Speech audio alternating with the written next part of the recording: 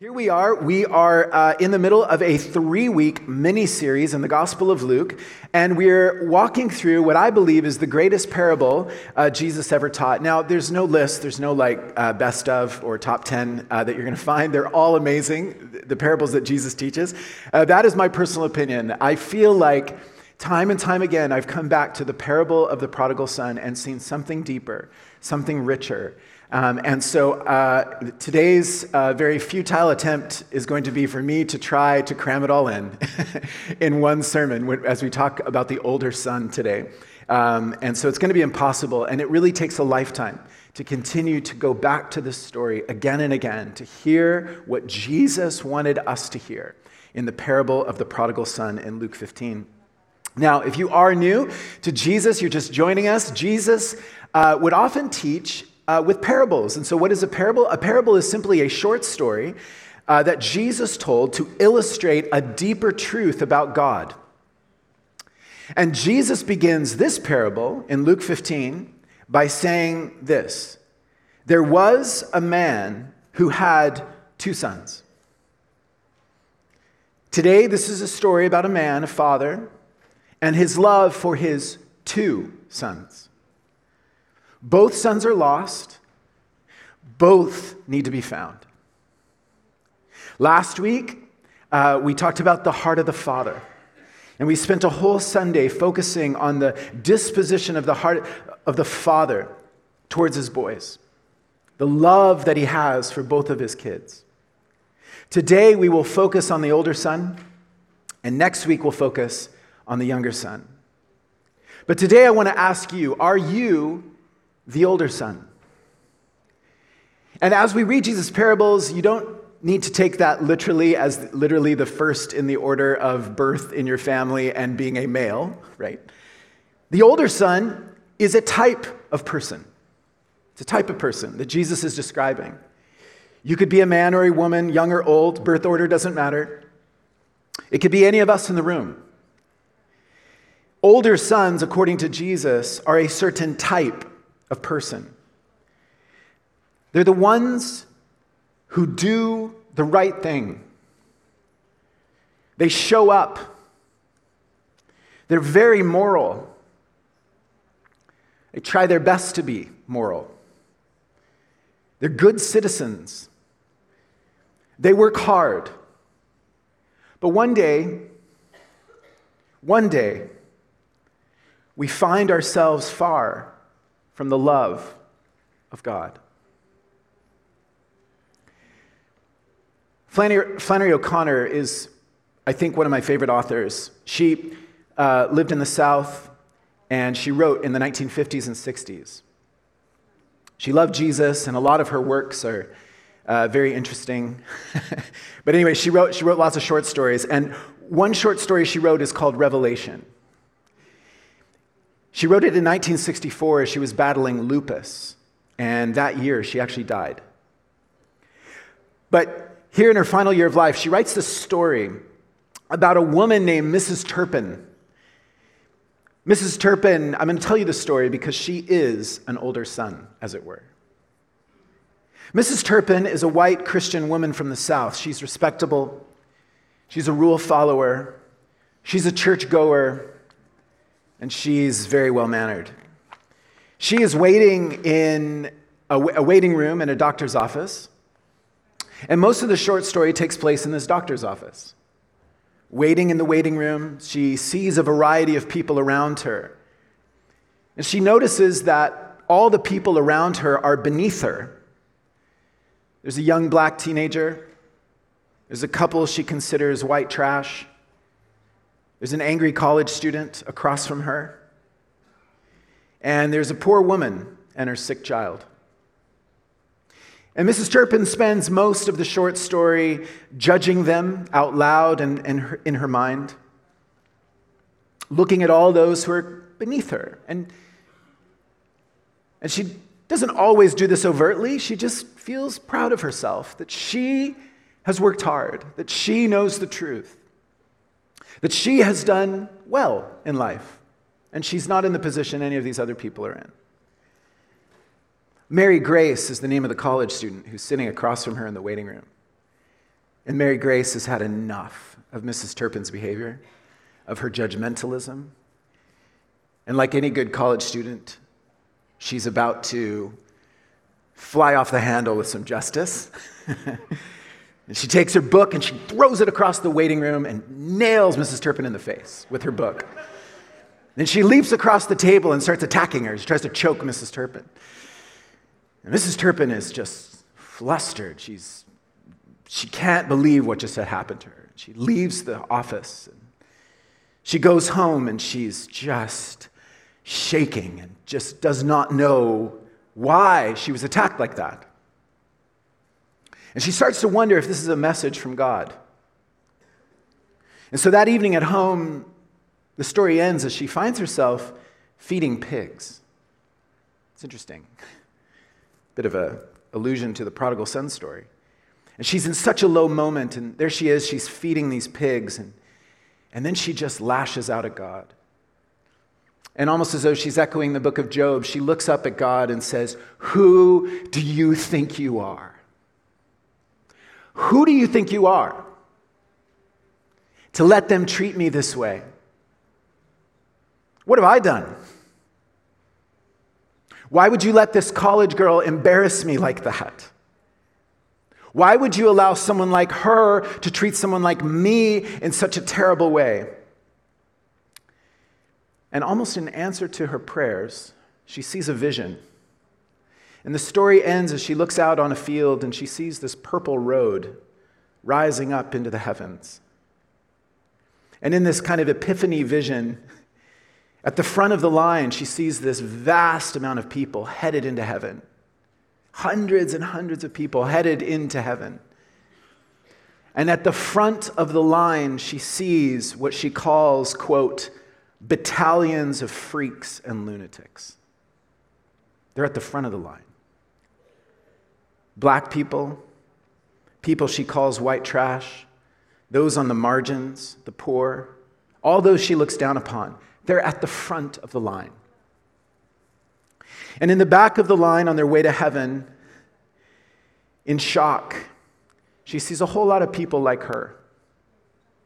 Proper white Southerners, self-righteous, walking in the back. And those at the front are singing hallelujah. And those at the back of the line, not so much. And O'Connor writes, Mrs. Turpin could see by their shocked and altered faces that even their virtues were being burned away. That even their virtues were being burned away. And the first will be last, and the last will be first. And Mrs. Turpin is an older son. She's bitter. She's angry. She has done the right thing her whole life, and now this? God, why are you treating me this way? God, who do you think you are? So, I would like to welcome all the older sons and all the Mrs. Turpins in the room to the prodigal son story. I want to welcome all the rule followers, the ones who wake up every day and do the right thing. I want to welcome all of you who are on the edge of burnout. I want to welcome all of you who are deeply disappointed with God. I want to welcome those of you in the room who've worked your hands to the bone while your heart has grown cold. And to all of those who grew up being told, we were good kids. But today, years later, we find ourselves far from the love of God. I believe something is planned for you today. I believe God has a word for you today. And so, God, would you come and in your mercy, with the deep love that you have as a father, would you pour out your love upon all the older sons in the room?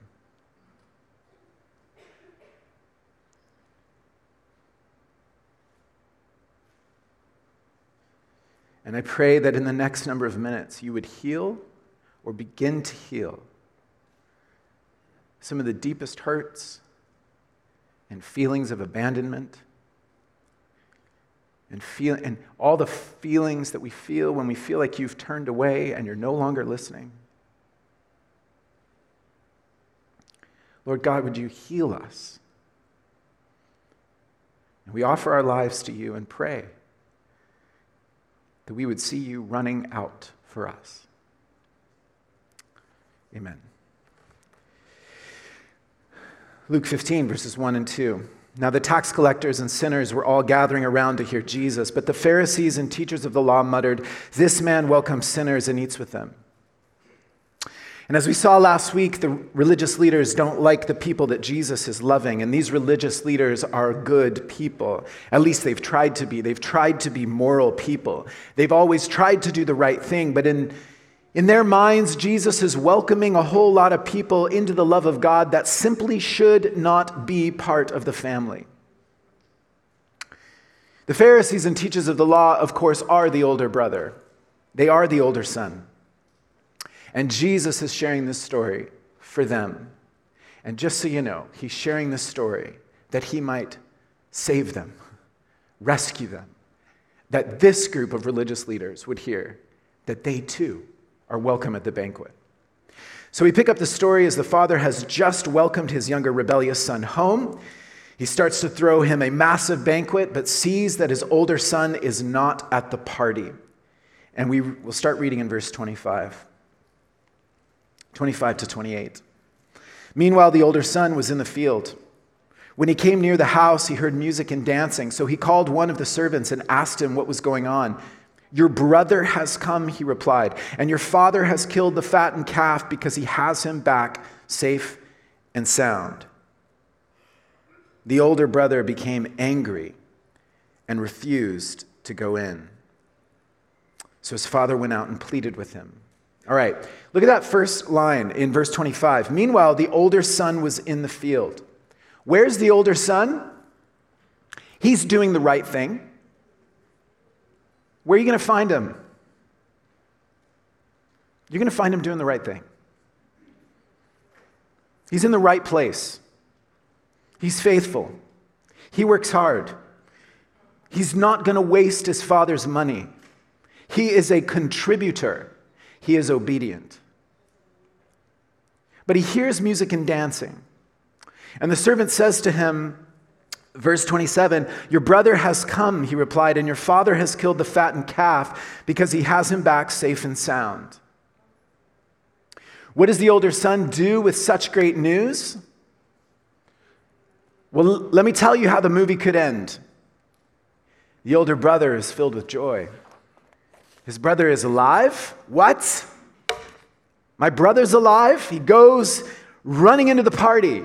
And all is well, and the brothers embrace each other, and they're united, and they enjoy the party. And as if this were a movie, the camera would slowly fade in the evening away from the tent where all the party is happening, and you'd see the glow of the lights below. And as the camera slowly pulls up and away from the party, this joyful soundtrack would begin, and the credits would start to roll, and we would all feel happy, and we would grab what we have left of our popcorn, which we have not finished, and we would walk out of the theater, and we would say, "What a great story, Jesus. What a great ending. That was truly a feel-good film." No, that is not the way this story ends. It's not the story Jesus is telling. Verse 28, the older brother became angry. Just pause. What's his first reaction? Anger. The older brother became angry and refused to go in. So his father went out and pleaded with him. Anger. Why is he angry? From what we know and understand about how inheritance money was divided in Jesus' day, if there were two sons, the older son would have been owed 2/3 of the father's estate and possessions, and the younger son 1/3. And the younger son had already taken his 1/3. And what did he do with it? He wasted it. shaming his father. More on that next week. Now that the father welcomes the younger son home again as a son and not a slave, and that's important in a number of minutes, upon the eventual death of the father, could it be that he would be owed the 1/3 all over again? And where do you think that 1/3's coming from? The older son sees his inheritance flying out the window. The younger son will get 1/3 of the remaining 2/3. The older son, his inheritance just got smaller. And every penny that is now spent on the younger son, including this banquet, is rightfully his. N.T. Wright says, the older brother sees all too clearly that anything now spent on his brother will be coming out of his own inheritance. And so he's angry. The father is wasting good, hard-earned money on his loser of a brother. He's killing the fattened calf. That's the best meat. And he refuses to go into the banquet. Kenneth Bailey, the Bible professor and expert in the Middle East, he says the older son is not going into the banquet as a way to shame his father. That in Jesus' day, at this time, and even in the Middle East today, you don't refuse to come into the banquet that your father is hosting if you're the oldest son. And so he refuses to go in and he shames his father. Tim Keller, pastor in New York, said that the younger son has disgraced the father, and now it's the older son's turn to disgrace the father. He will not attend the celebration. This is not right. There is an injustice here. Now, watch the father. Watch the father. The father, first of all, notices that his son is not there at the party. He notices, as we looked last week, and we saw last week, he notices when you're not around. The father then goes out to find his older son, to punish him, to beat him for shaming him? No. The father goes out because he loves his older son. He misses him. The father goes out to plead with his older son to come in. Come to the party. When I first saw this years ago, this changed me. I had never seen this, ever, when I read this story. I had never seen, I always knew that the father had run out to the younger son. I knew that, but I did not know that the father comes out looking for the older son. He goes out and pleads with the older son with great love. And as we saw last week, this is simply the disposition of the Father's heart towards you, to all of us who are distant, angry, bitter sons and daughters. He knows you're missing. He knows your heart has grown cold. He loves you, and he intentionally comes out looking for you. You are not forgotten. And so what does the Father do? The Father meets all anger with a great love. I'll say that again. The Father meets your anger and my anger with a great love. Verses 29 and 30. But he answered his father, "Look, all these years I've been slaving for you and never disobeyed your orders. Yet you never gave me even a young goat so I could celebrate with my friends. But when this son of yours, who has squandered your property with prostitutes, comes home, you kill the fattened calf for him." He doesn't address his father with respect. What does he say? Look. Look. Right? The younger son had the decency to call his father father. But the older son has no respect for his father. Look. All these years I've been slaving for you and never disobeyed your orders. Whoa. Pause. Slaving for you? You're a slave now? Is that what you are? You're no longer a son. You now have a master-slave relationship with your father. I thought you were a son. And we can begin to see how the son views himself. He's a slave, and he's the best of slaves. He is a good slave. He is a slave who follows all the rules. Verse 29, yet you never gave me even a young goat so I could celebrate with my friends. He's saying this, you take your rebellious son to the keg, and you won't even offer me a trip to McDonald's. This is what he's saying, right? This is how you pay me back? This is an insult. Verse 30, when this son of yours, who has squandered your property with prostitutes, comes home,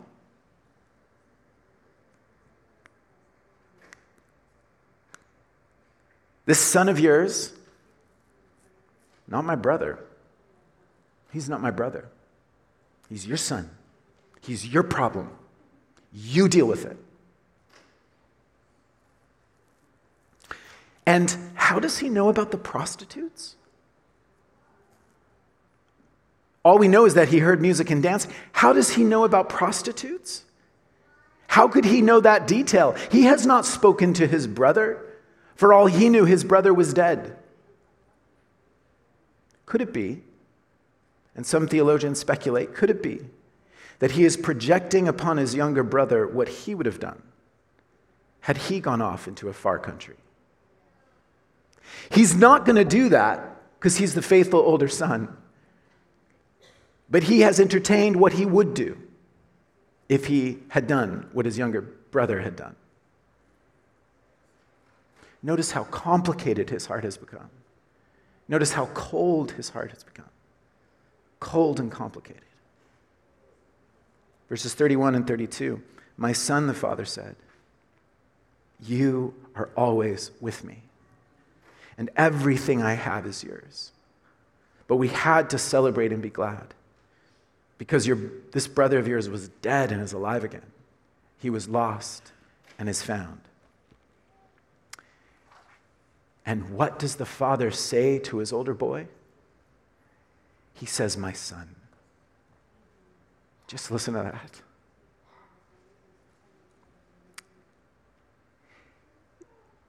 You're not a slave. You're my son.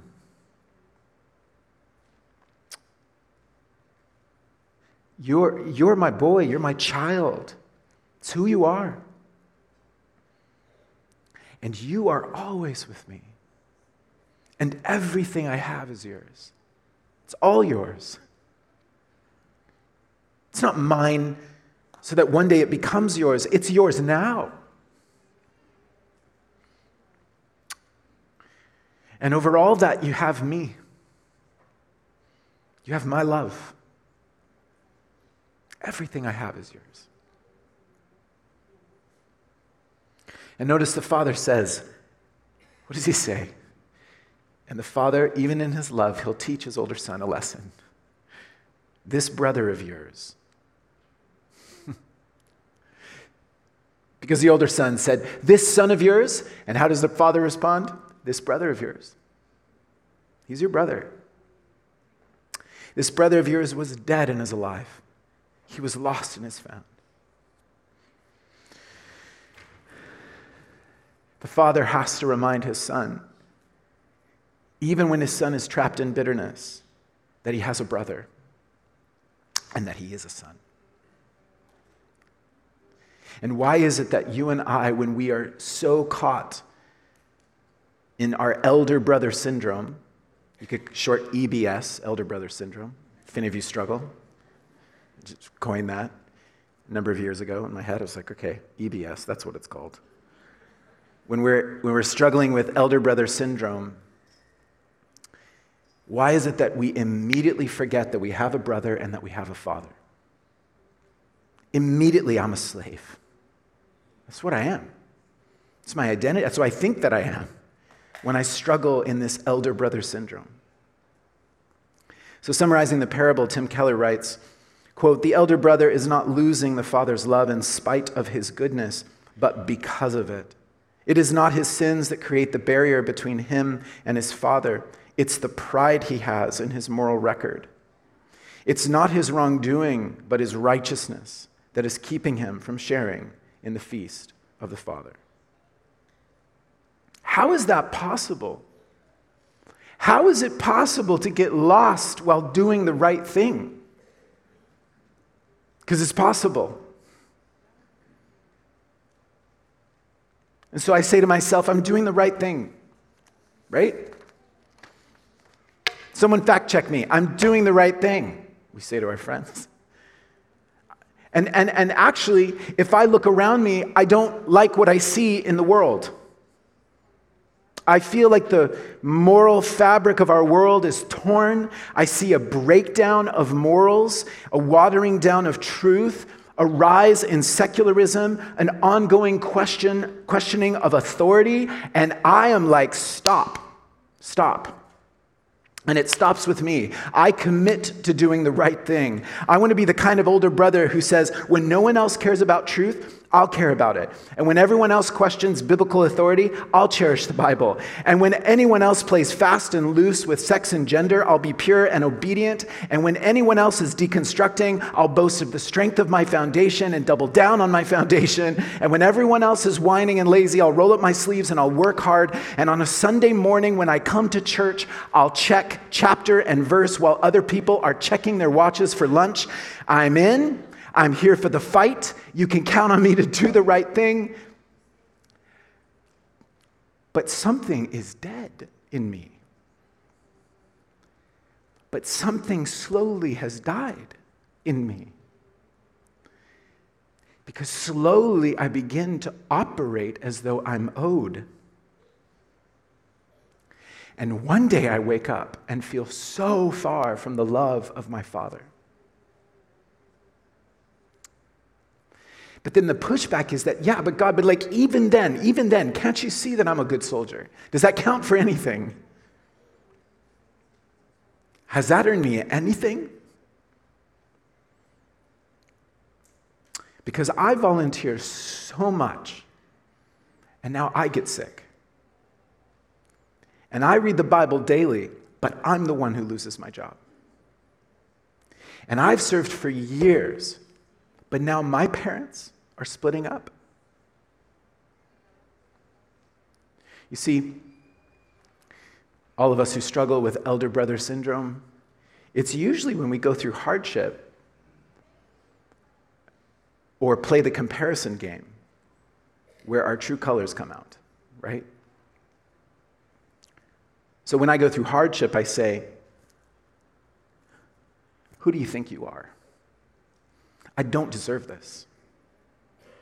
I've given everything to follow you. Now this? Really? Or when I play the comparison game, it sounds like this. Look at them. They have all of that. And yet I'm the one that's faithful to you. You haven't given me a fraction of what they have. They get all that, and I'm the one suffering for you. And so I want to ask to all my elder brother friends in the room, today, where's the bitterness and the anger?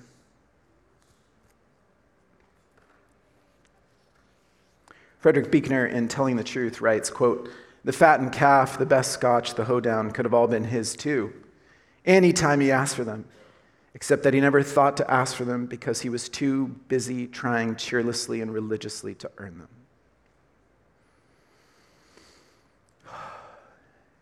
And we're blind to the love of the Father right in front of us. And we don't know what's the option. I mean, what are we supposed to do? Become like the younger brother now? Like, and have this big turn in our life and then come back to Jesus moment? And it's like, that's not how we operate. So we're going to keep doing the right thing. But inwardly, we continue to die, right?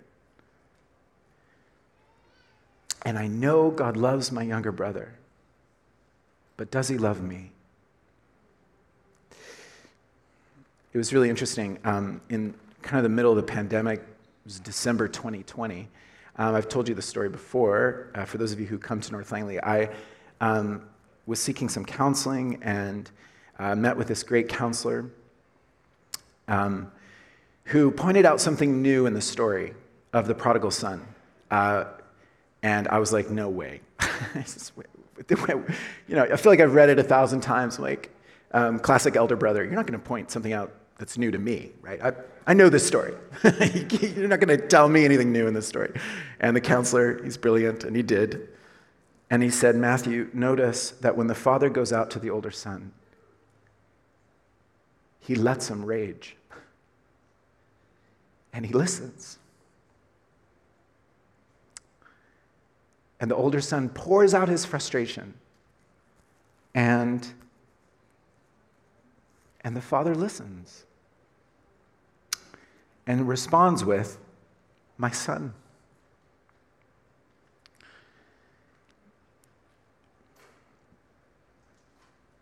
And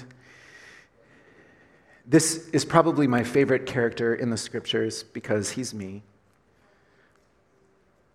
And there's a Mrs. Turpin inside of me that has yet to be healed. And God in his goodness has given me moments, and I hope some of you will have a moment like that this morning, or in the next few weeks, or in the next few months, where you are reminded of the love of God. There have been a few moments where God has had to come and he's had to stare me in the face and say, you're my son. And there's numerous stories I could tell, but I'm going to leave it there because I want you to hear that the great joke of it all, the cosmic joke in a beautiful way, it's what Frederick Buechner writes as the comedy, the great comedy of the gospel, is that despite all of what we feel as elder brothers, despite all of it, the thing that should cause us the deepest joy is that the Father loves us, has always loved us, and will always love us. And the question is, do you believe that? Do you believe the Father loves you?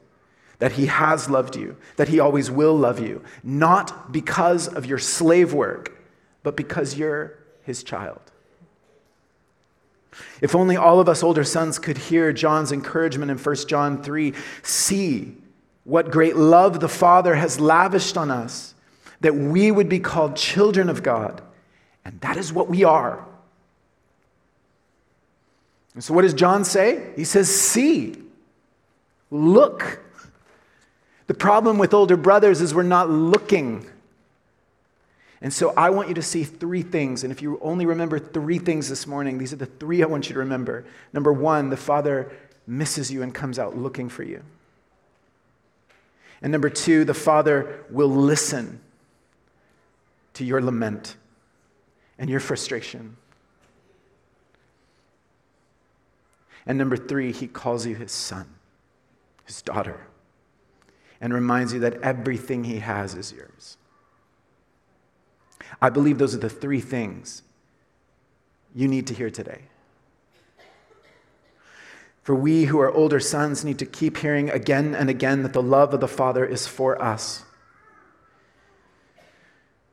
That no matter what hardship we go through, everything the Father has always been ours.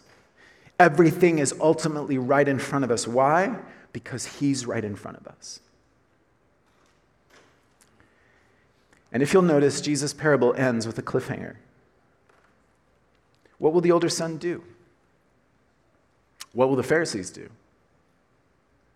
What will you do? Well, in his brilliant storytelling, he leaves it in your court. You and I will need to answer that. Will we come into the banquet? Will we come and be reconciled to our brother and receive the love of our Father? Listen to Romans 8. For those who are led by the Spirit of God are the children of God. The Spirit you received does not make you slaves so that you live in fear again. Rather, the Spirit you received brought about your adoption to sonship. And by him we cry, Abba, Father. The Spirit himself testifies with our spirit that we're God's children. That is my hope for this morning. As we are about to worship, my hope is that the Spirit of God would testify with your spirit that you are the beloved of the Father, that you're God's child. As we saw last week, that word Abba is just the Aramaic term for Papa, Daddy, Dad. And the Holy Spirit reveals that we are dearly loved children, no longer slaves, but children. And so I was wondering if we could stand together here, and we're going to pray. And Romans 5 reminds us that God's love has been poured out into our hearts through the Holy Spirit. So there's no amount of preaching or worship leading or any of it that can directly communicate that love to you. It is a work of the Spirit, and so we're going to pray that the Holy Spirit would communicate his love deep within you, that he would pour bucket loads of the love of the Father upon you today. Our prayer team is going to be available, as they always are, so here at the front or in the back. And just so you know, it can be as simple as, I want to know the love of my Father. That's it. I want to know the love of my Father.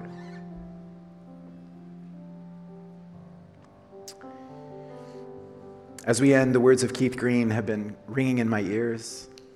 He sings, "My eyes are dry, my faith is old, my heart is hard, my prayers are cold, and I know how I ought to be, alive to you and dead to me. But what could be done with an old heart like mine? Soften it up with oil and wine. The oil is you, your spirit of love. Please wash me anew in the wine of your blood." And so, Holy God, we pray you would come and move among us. All of us older sons and daughters who are struggling with hearts that are cold. What could you do with old hearts like ours? Would you soften them again with your oil and your wine? The Spirit of God, the oil is you. Just pour out your spirit of love upon us. Make us tender again. Wash us in the wine of your blood, Jesus. Remind us that we're forgiven. We're deeply loved, that the cross was for us older sons as well. And it's all grace. And would you make us soft again? And would you fill us with your love again? And would you make our callous hearts just softened and in tune with you? So, oh, deep, deep love of Jesus, vast, unmeasured, boundless, free, would you roll as a mighty ocean in its fullness over me? Just come, Lord Jesus. We're waiting, and we love you. Amen.